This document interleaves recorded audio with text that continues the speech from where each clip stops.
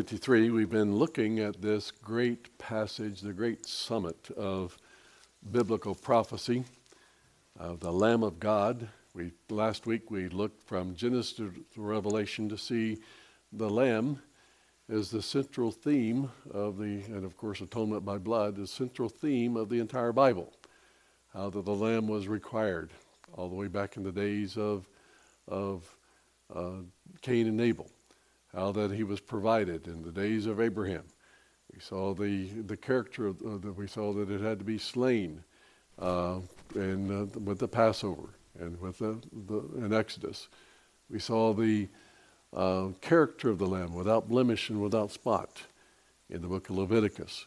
We see in the book of Isaiah the person. The Lamb is a person. The Lamb was a picture of the person who was coming. The Lamb of God without blemish and without spot. We saw in John the Baptist in the New Testament where he said, "Behold, the Lamb of God, which taketh away the sins of the world." And that was, of course, the identity of the Lamb as a person, and now he is singled out as the person who came. And then we saw him named in the book of Acts, where Philip took the very passage that we're going to read this morning, that the Ethiopian eunuch was reading, and he said, "This Lamb was Jesus Christ." And so we see the Lamb all the way through to the book of Revelation, where there's several more there, but we'll three more. But to the very end of the Revelation chapter 22, where he's the Lamb is now the King of the universe. And so we see from the requirement of the Lamb to now Jesus being the Lamb of God, and of course being the Lamb that was slain, and yet the Lamb that will reign forever and ever. And so, and of course, the redemption by the blood of that Lamb. And so we see that, of course, the Lord Jesus in chapter 53, we'll begin reading in verse 1. "Who has believed our report? To whom has the arm of the Lord been revealed? For he shall grow up before him as a tender plant, and as a root out of a dry ground. He has no form nor comeliness, and when we see him, there is no beauty that we should desire him. He was despised and rejected of men, a man of sorrows and acquainted with grief. And we hid, as it were, our faces from him. He was despised, and we did not esteem him. Surely he has borne our griefs and carried our sorrows. Yet we esteemed him stricken, smitten of God, and afflicted. But he was wounded for our transgressions. He was bruised for our iniquities. The chastisement of our peace was upon him, and with his stripes we are healed. All we like sheep have gone astray. We have turned every one to his own way, and the Lord has laid on him the iniquity of us all. He was oppressed, and he was afflicted, yet he opened not his mouth. He was led as a lamb to the slaughter, and as a sheep before its shearers is dumb, so he opened not his mouth. He was taken from prison and from judgment, and who shall declare his generation? For he was cut off from the land of the living. For the transgression of my people he was stricken, and they made his grave with the wicked, and with the rich in his death. Because he had done no violence, there was no deceit in his mouth. Yet it pleased the Lord to bruise him. He has put him to grief when he made his soul an offering for sin. He shall see his seed, he shall prolong his days, and the pleasure of the Lord shall prosper in his hand. He shall see the labor of his soul and be satisfied. By his knowledge my righteous servant shall justify many, for he shall bear their iniquities. Therefore I will divide him a portion with the great, and he shall divide the spoil with the strong, because he has poured out his soul unto death, and he was numbered with the transgressions, and he bore the sins of many, and made intercession for the transgressors." Lord Jesus, we thank you that we can come before you this morning, and thank you for the price that was paid, the price that was planned to be paid from the from the foundations of the earth for our sin. We thank you, Lord, that you paid it all. That there's nothing that we can do to gain it outside of trusting you totally and giving our lives to you. So we pray, Lord, this morning as we look at the great marvel of the Lamb of God who was slain and yet rose again and now reigns forever. We pray, Lord, that as we believe you by faith, as we take you into our hearts and into our minds, oh, Lord, that you would change us by the power of your word, that you, Lord, would fill us with your Spirit, and that we believe your report. We realize there's a lot of people in the world that don't. So how we pray, Lord, that you will help us to take the word and that you would open their eyes and to turn them from darkness to light and from the power of Satan into yourself. Bless, Lord, as we look into your word this morning. In Jesus' name, amen. Now, last week we were looking at the basic, there's 15 basic active verbs that we have here that we see that the Lord did. We see, first of all, the first 7 deal with our. I like the pronouns our. Sometimes when you study the Bible, you need to look at the verbs as well as the nouns. It's a good English lesson. But we see that the Bible tells us that he bore our griefs, that he carried our sorrows. Now he's looking back because there's a lot of people that don't believe that. Who believe this report? Who believes that Jesus did all that? And of course, we're living in a world today. In fact, I was listening, I think it's over 80% of Americans consider themselves Christians, and yet 20% really don't even believe the Bible's the Word of God. So, it's one of those things, who really believes it other than just nominally? And so, the devil believes there's a Jesus Christ. He fears and trembles. So it's not just believing that there is one, it's what have you done with him. And so we see that he who has believed our report, he has borne our griefs, he has carried our sorrows, he was wounded for our transgressions. And we said transgressions are our actions. And so as a result of that, we are, he bore our sins on the cross. He was bruised for our iniquities. Iniquities, of course, we realize is twisted thinking. And so we were enemies in our minds by our wicked works. The chastisement of our peace was upon him. The idea of that, of course, is that he paid the price so that we could have peace. It's kind of like a soldier going to war. We memorialize them in a couple of months because of what they did, that we can have peace. Well, he paid the price. He died for our sins. He paid the ultimate. And of course, by his stripes we are healed. And again, you want to caution people, that is not God saying that like the faith healers on television and everything, you just, no, God wants to heal your soul. And there again, we see that Isaiah identified what he meant by his stripes we are healed, because back in chapter 1, we see that the whole head is sick, which was a Hebrew way of saying you're sick in the head. So, God had to straighten out our minds because we were enemies in our minds by our own iniquity, our twisted thinking. So he had to turn us from that thinking to by the grace of God to the wisdom of God. And of course, and he laid our iniquity, all of this twisted thinking, this bad philosophy, all the sin of the heart and head and mind and action. He laid all that on him. And so the Lamb, which was a picture in the Old Testament, as Abraham as well as the priest, they would come and place their hands, or the person that brought the lamb would place their hands upon that lamb, picturing a transfer of that sin to that lamb, and then that lamb was slain and the blood was shed, was a picture of a greater thing to come, when the Lamb of God would come and shed his blood for us. And so we see this was what God did for us. And notice the hour and what God has done, and we, the personal pronouns that God gave. And then right in the middle of these 7, Actually, there are 7 of what man's view and 7 of what God's view. But right in the middle of that is the central theme of the entire Bible. And that we see in verse 7, he was oppressed and afflicted. He opened not his mouth. He was led as a lamb to the slaughter. And as a sheep before its shearers is dumb or silent, so he opened not his mouth. And so, of course, that's exactly what the Lord Jesus Christ did.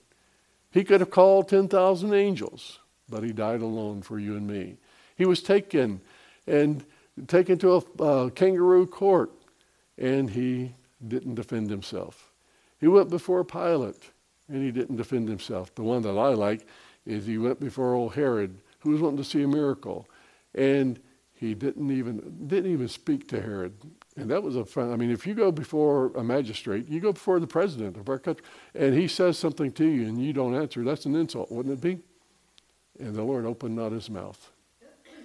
And so we see that he did exactly, 700 years later, he did exactly what Isaiah is depicting here. And so he came and he died for you and me. He was led as a lamb before the slaughter, and as a sheep before its shearers is dumb, so he opened not his mouth. So we see what God had done. Now we see, and the last of what we're going to look at this evening, or this morning, is see it from God's side, the atonement from God's side, because notice the pronouns change. And now all of a sudden, it's about what my servant has done, and what it pleased the Lord, and what God did here. And so we look at the crucifixion from God's point of view. And so we notice now in verse 8, he was taken from prison and from judgment. Was he not thrown in prison? And who was the guy that was in there with him that got let out? A guy named Barabbas. And so we see, and who shall declare his generation? For he was cut off. The word, that's a Jewish phraseology, meaning he was cut off with disgrace. In other words, a Jew wanted to be buried with his family. Remember Abraham, Isaac, and Jacob? I mean, it was a desecration to be buried out somewhere away from your family. The kings wanted to be buried with the kings, and whenever the prophets would come and pronounce judgment, so you won't be buried with your fathers. And so he was cut off. Was he buried with his family? No. He was put in a stranger's grave. And it was a very specific grave, because God goes on and tells us he was cut off from the land of the living, and for the transgression, notice, of my people. So notice now, look, this is what God has done. It's for my people that he was stricken. And he made his grave with the wicked and with the rich at his death. And we talked about that last week, that the grave had to be a clean grave with no one ever buried in it. It couldn't be a family grave, because the Lord, back in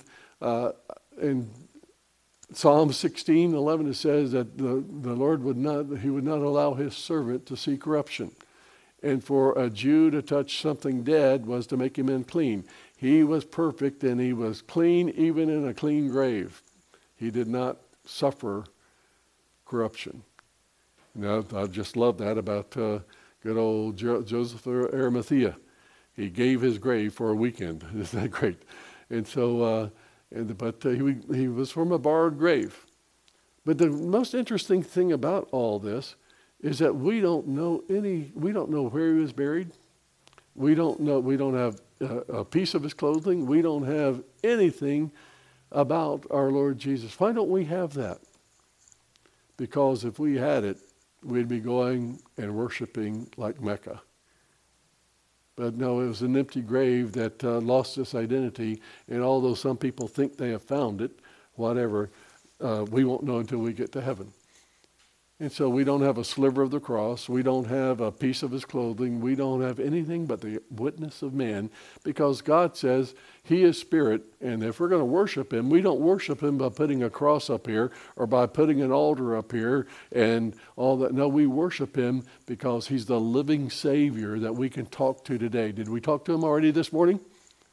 Why, yes, we did.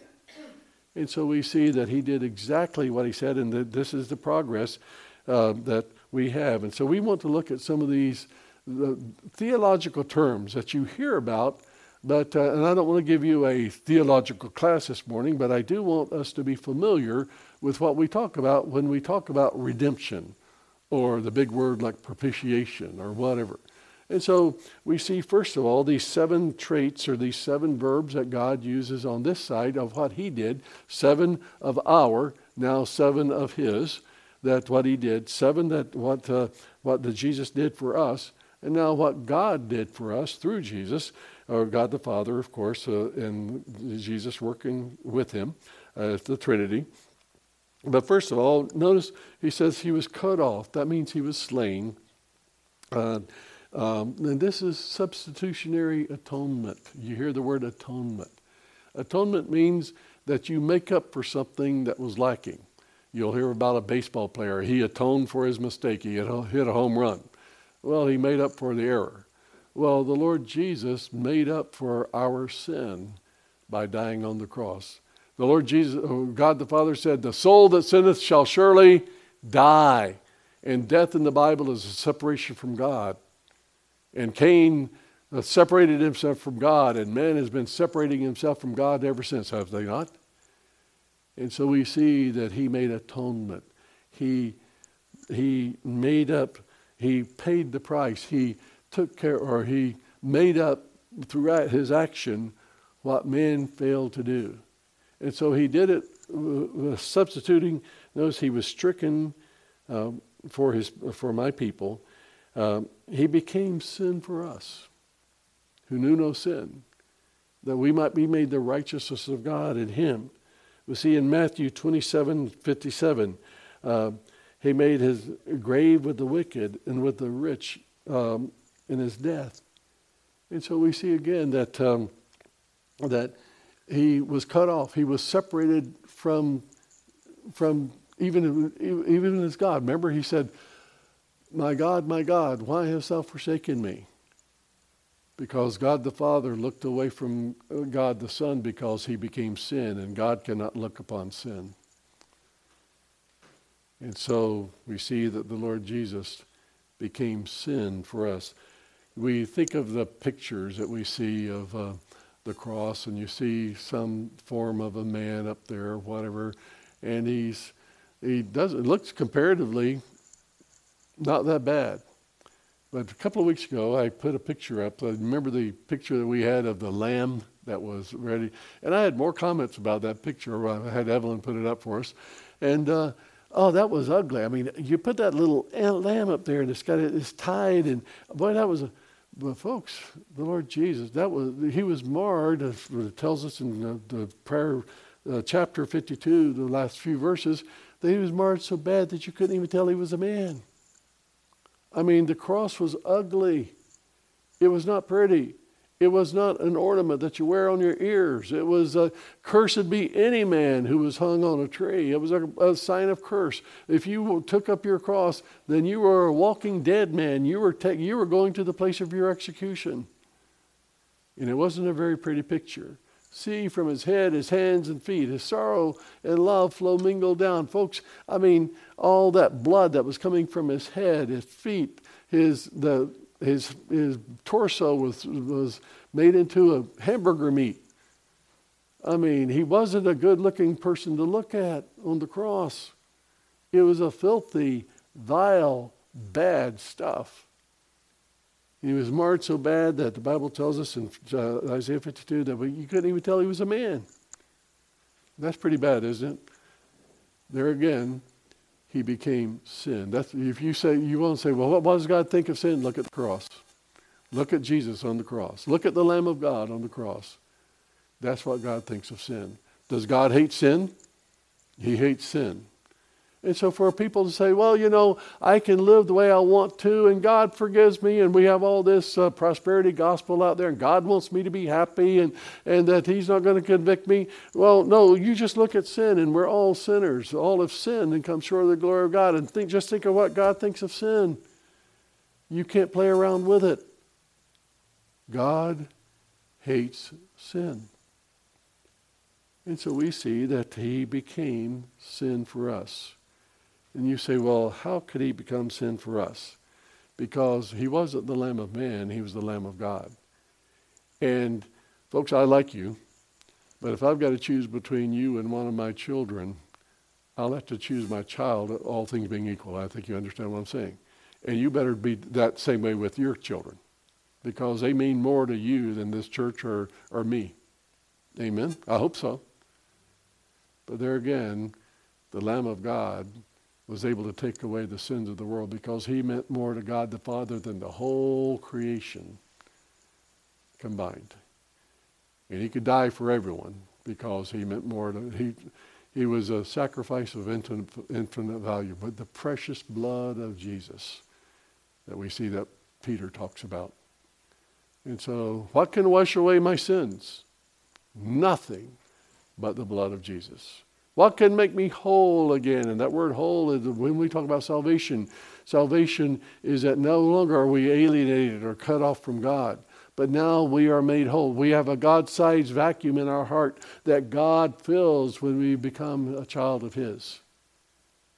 And as a result, we see that that atonement is made and that we have now become a child of God.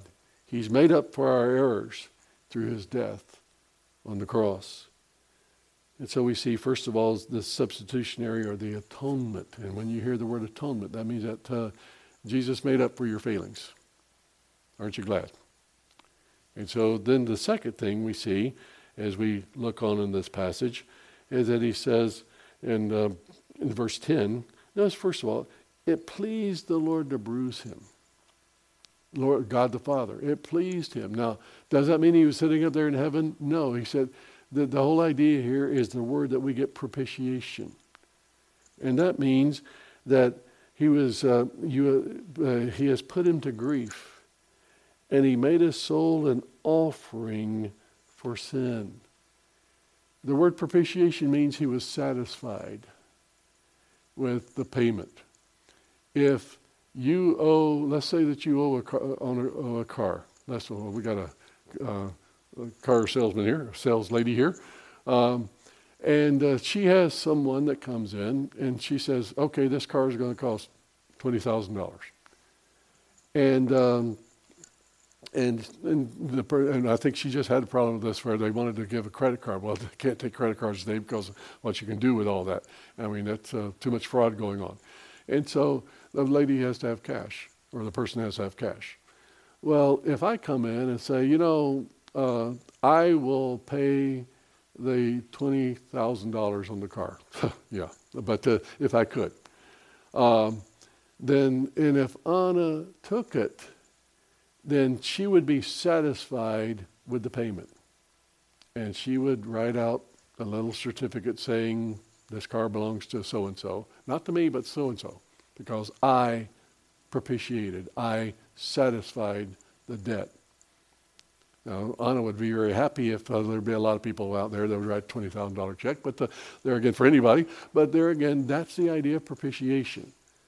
It's the idea that God was satisfied with the price that was paid. But what can satisfy God? What can wash away my sins? What can satisfy God? Can my good works satisfy God? Can my church membership satisfy God? Can my coming before the altar and partaking of the communion or Eucharist or whatever, can that satisfy God? Nothing will satisfy God, the Father, outside of the blood of Jesus Christ. When I see the blood, I will pass over you. Can you imagine Moses? Whenever they were back in the people, wait a minute, Moses, that's a pretty dirty thing. You have to offer that lamb and we're going to have to sacrifice it and all that. And my family, they think it's kind of gross. Why don't we just give a little bit of money or whatever? And what did Moses? He said, when the Lord sees the blood, he will what? Pass over you. Nothing but the blood would satisfy. And it had to be the blood of the Lamb. And so we see in this is love. Not that we love God. Notice that love always takes the initiative. God loved us first For God so loved the world. And so love is always takes the initiative. We talked about that in Sunday school. But and this is love, not that we love God, but that he first loved us and sent his son to be, there's that word, propitiation for our sins. So whenever you read 1 John now, you know what it means. That means he satisfied the demand that was placed for the penalty of our sin. And so we see the propitiation. He satisfied, and God the Father, when he sees the blood, when we realize, when we come to the Lord Jesus and ask him to forgive us of our sins, and to come into our hearts to save us, then the Lord Jesus becomes our blood sacrifice. And that's why he says, come now, let us reason together, back in Isaiah chapter 1. Though your sins be as scarlet, they shall be as white as snow. Though your sins be red like crimson, they shall be as wool. What is he talking about there? It's because whenever whenever we reason with God and we realize that we're a sinner and we come and throw ourselves on his mercy, then he looks through, and by the way, you look at sin is red in the Bible, not black. And so though your sin be red like crimson, when God the Father looks through the blood, it's like us looking, I like the illustration, back when I was a teenage kid or whatever, we had these little glasses that you'd put on, and if they were red, then whatever you looked at that was red would be white. If it was blue, whatever you looked through, whatever was blue would be white. And so whenever when God the Father looks through the blood of Jesus Christ, what does he see? Our sins be red like crimson, what shall they be? Whiter than snow. And so we see it's the blood of the Lord Jesus that becomes a propitiation, the satisfaction for our sins. And so we see as he goes on now, and this whole passage, the reason we call it the summit is because it's very difficult to get it through in one. Well, how many weeks have we been on it? It's the kingpin of the entire Scripture. It's the center part of everything we believe about the Lord. And so we see that in verse 11, he tells us, he shall see the labor of his soul and be satisfied. He said, by his knowledge, my righteous servant shall justify many. Now there's another key word. We see it all the way through the book of Romans. Romans is a law book. And we begin in Romans chapter 1, and we see the degradation of man. As we knew God, we didn't glorify him as God, and neither were we thankful, and we went off into all the sins that we see today, the degradation at the end. Chapter 2, we see that man sold himself in the slave market of sin. And boy, the Romans knew a lot about that. And man became enslaved to sin. Folks, people out there today, I feel sorry for them because they're sinful, and we are all sinful, but they're enslaved to it, and they can't get out of it.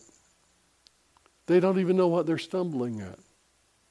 How sad, as the Bible says, they don't know what they stumble. But he says, by my knowledge, my servant shall justify. Now, chapter 3 tells us that there's none righteous, no, not one. That's verse 10.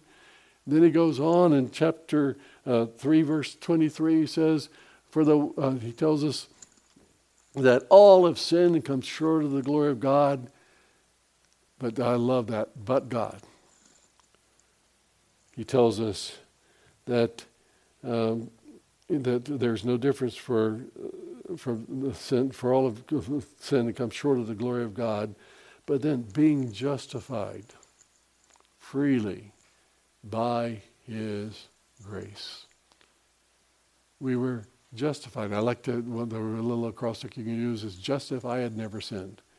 He went before the court of heaven, and God the Father says, since I've looked through the blood, I declare you not guilty. And then he gives a great explanation of that in chapter 4, where we see Abraham believed God, and it was counted, it was imputed, it was given to him righteousness. Folks, it's not by works of righteousness which we have done, but it's according to his mercy he saved us. And it's not because I earned it. It's because God gave it to me. He justified me. Not because of anything I did, but because what he did for me on the cross. And so when I come before him and accept Jesus Christ as my Savior, and I give my life to him, and I believe, when you see believe on, that's the word believe into, I take him as my Lord and my Savior, and I want to follow him, then I am justified. I'm not any better than anybody else in the world. I'm still a sinner, but God the Father looks through the blood of Jesus Christ, and though my sins were as scarlet, they become as white as snow. Isn't that great? That's what God did for you and for me. And so we see that he justified many. And then we see also in verse 11, as we go on, he says, he shall see the labor of his soul and be satisfied. There's that propitiation again. And by his knowledge, my righteous servant shall justify many, and he shall bear their iniquities. And the word bear there is he'll pay for he'll bear the cost. He bared the price, and we get the idea of payment. Redeemed, how I love to proclaim it. And that's the great word we have in the New Testament.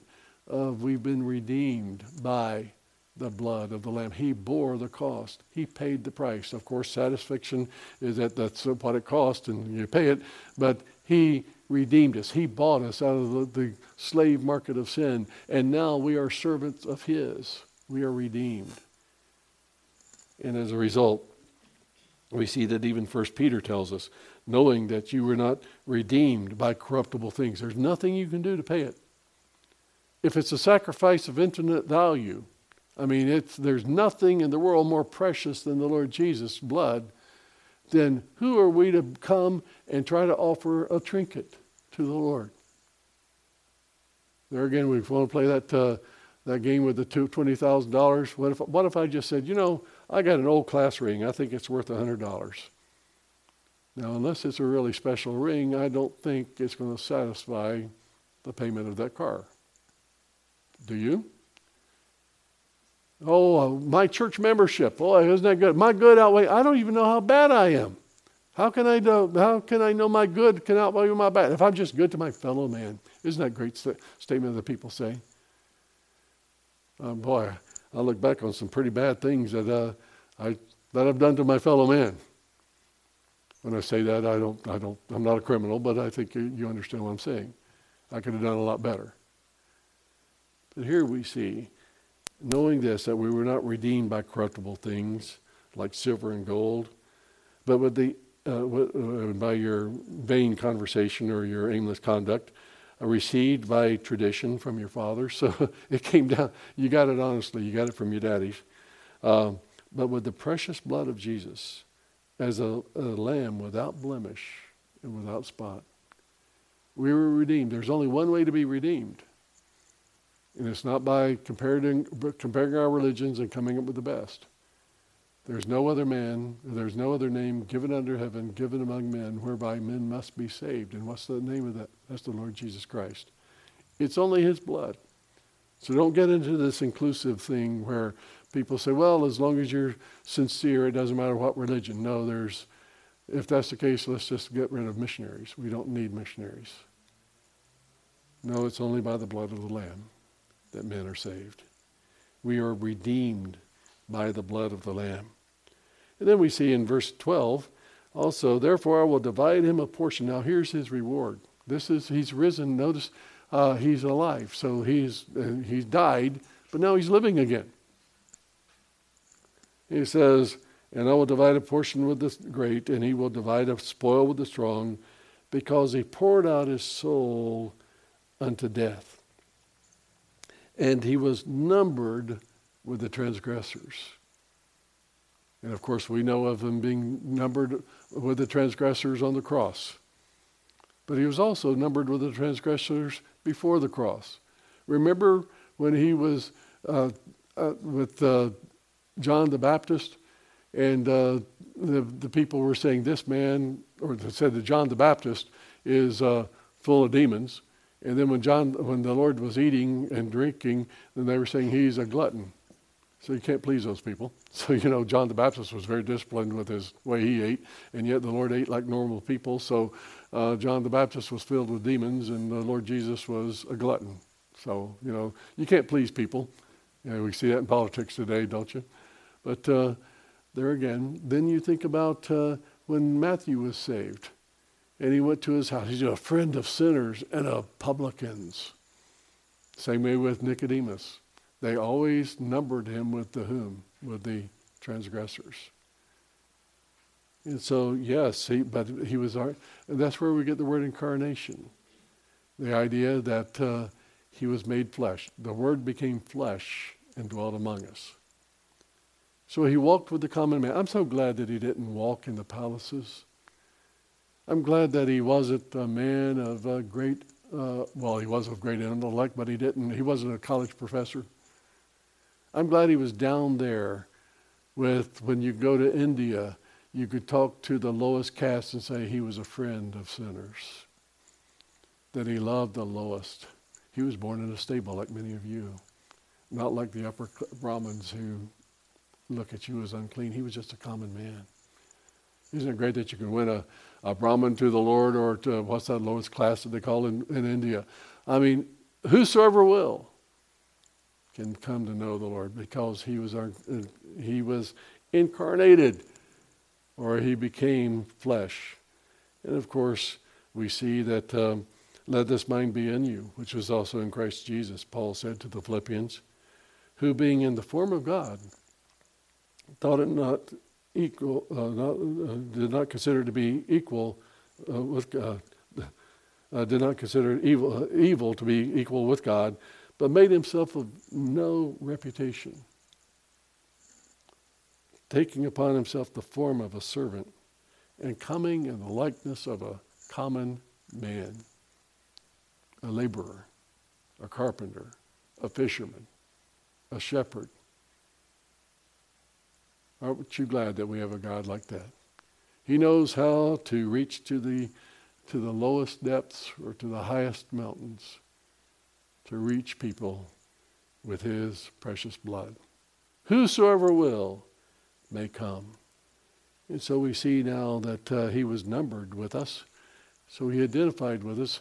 It was he that came down. Heaven came down in glory. Filled my, excuse me. In glory filled my soul. Excuse me. I was hoping this wasn't going to happen. I made it almost through. 5 more minutes, Lord, please. But therefore, he said, but then we notice also his glorification, because he goes on, he says, he shall see the labor of his soul, because he bore the sins of many. In other words, there's a reward there. He's going to look back and see what he did on the cross. And of course, we know that's exactly what he did. And so we're looking unto Jesus, as the writer of Hebrews says. We're looking unto Jesus, the author and the finisher of our faith, who for the joy that was set before him endured the cross. He despised that shame. He wasn't happy to go to the cross.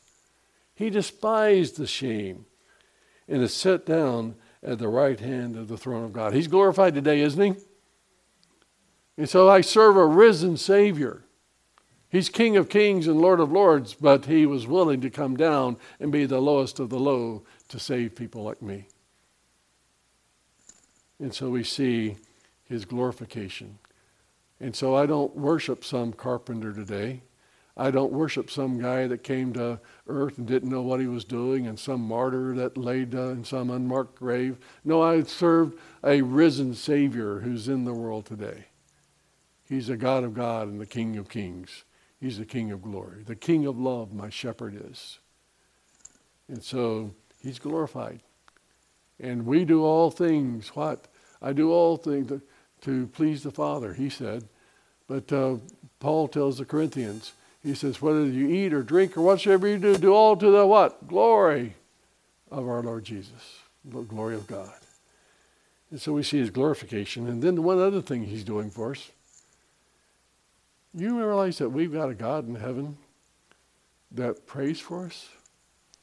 He intercedes for us.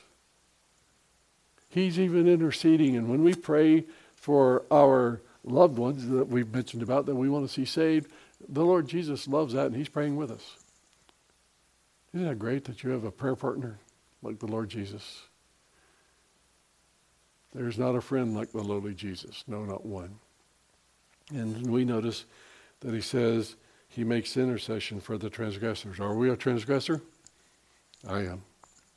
And yet, I love what, again, the writer of Hebrews was writing back to the Jews, and he sees these things that happened, and especially Isaiah and other places, where he sees what the Lord did, and he's explaining to these New Testament Christian Jews exactly what all those sacrifices meant and what they were a picture of to come with the Lord Jesus.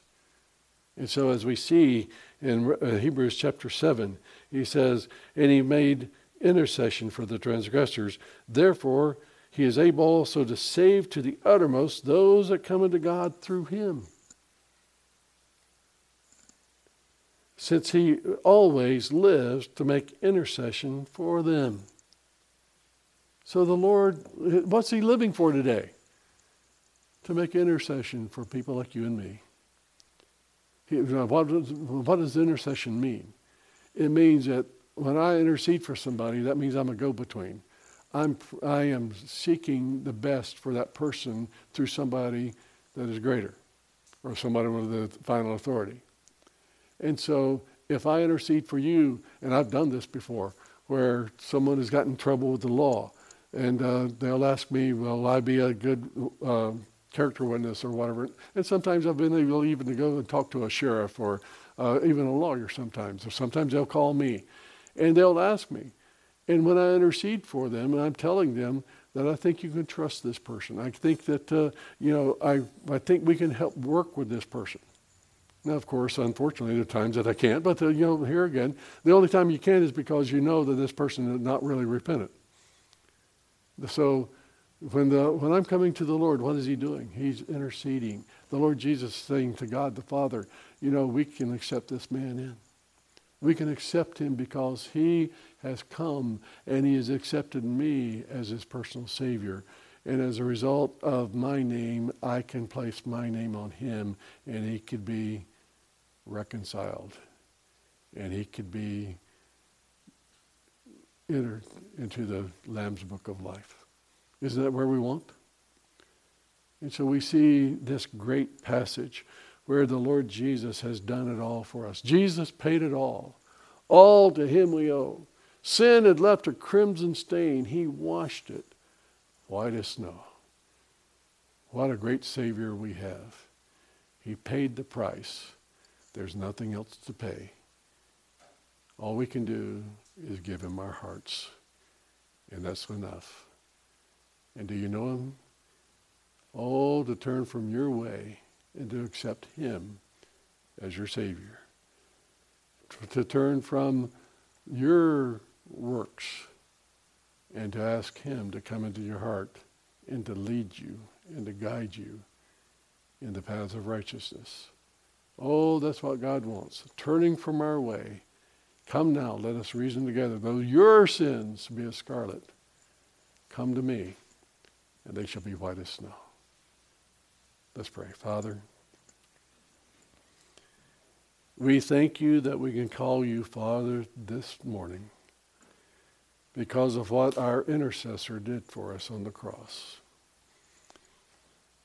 We thank you that we can know salvation, full and free, because of your promises, that whosoever comes unto me, you will in no wise cast out. Thank you for being our great Savior. All that we are, all that we hope to be, is tied up in your precious promises, that we know we can believe.